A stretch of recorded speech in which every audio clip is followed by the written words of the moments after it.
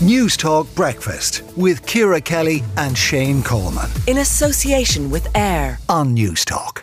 100 people were prosecuted for possessing child sexual exploitation material last year. That's the highest figure in at least 13 years. And those figures have been on the rise year on year. That's according to figures obtained by Newstalk. Suzanne Connolly, CEO of Barnardos. Your reaction to this? Good morning. It's really positive that the Gardaí are prosecuting more people who are accessing child sexual abuse material. I mean, child sexual abuse is a horrendous crime, and it's really important that shows like yours profile the fact that people are being prosecuted. We need to be doing all we can to protect children. We know that child sexual abuse is a reality, and we need society to talk about it so children and adult victims can come forward and they can report it. And also that the public know what to do. So the public know that if they have any concern with regards to a child, they can contact TUSLA and express that concern. And if they have any worries that a crime has been committed, that they can go to the Gardaí and they can trust the Gardaí will act. Do you feel these figures are just the tip of the iceberg? Unfortunately, I think they probably are.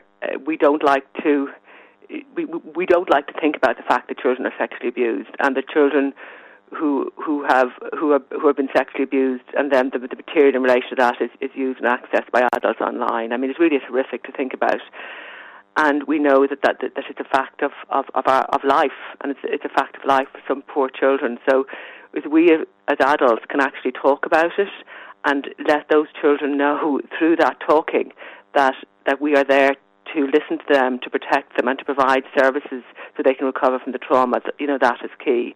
And the sad reality is the children are potentially at risk in some homes. Like it's a small amount, but it does happen. Children are sexually abused in their own home. It also, as you know yourself, children can be at risk from adults in sports clubs or from adults in schools, which is why child protection policies are so important. Okay, what more needs to be done?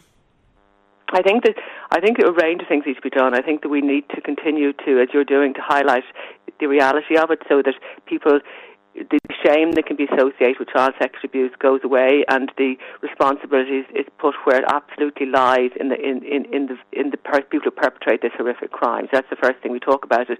We do all we can to prevent it through adults, who. Parents who love their children, or all those who love children in our lives, that we let children know that there can be adults who aren't safe, and that if children are ever uncomfortable with an adult, they can come and talk to us, and we will listen to them.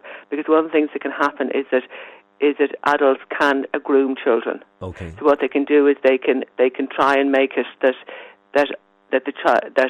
they begin to touch the child in the presence of other adults, and in a way to try and show that their parents trust this adult. It's a horrific thing that can happen.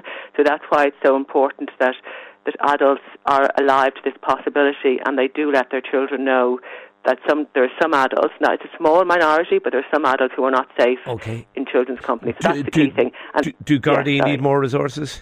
The Gardaí will always need more resources, and the other thing I would say is that Simon Harris has talked about 1,000 more Gardaí being recruited. I would like some of those Gardaí to go to the child sexual abuse unit so that they can respond quickly to concerns when they're raised. And the other thing I'd like as well is more services to be available for children who have been sexually abused, so they can get immediate therapeutic support when they need to access it. Suzanne Connolly, CEO of Barnardos, thank you for talking to Newstalk Breakfast.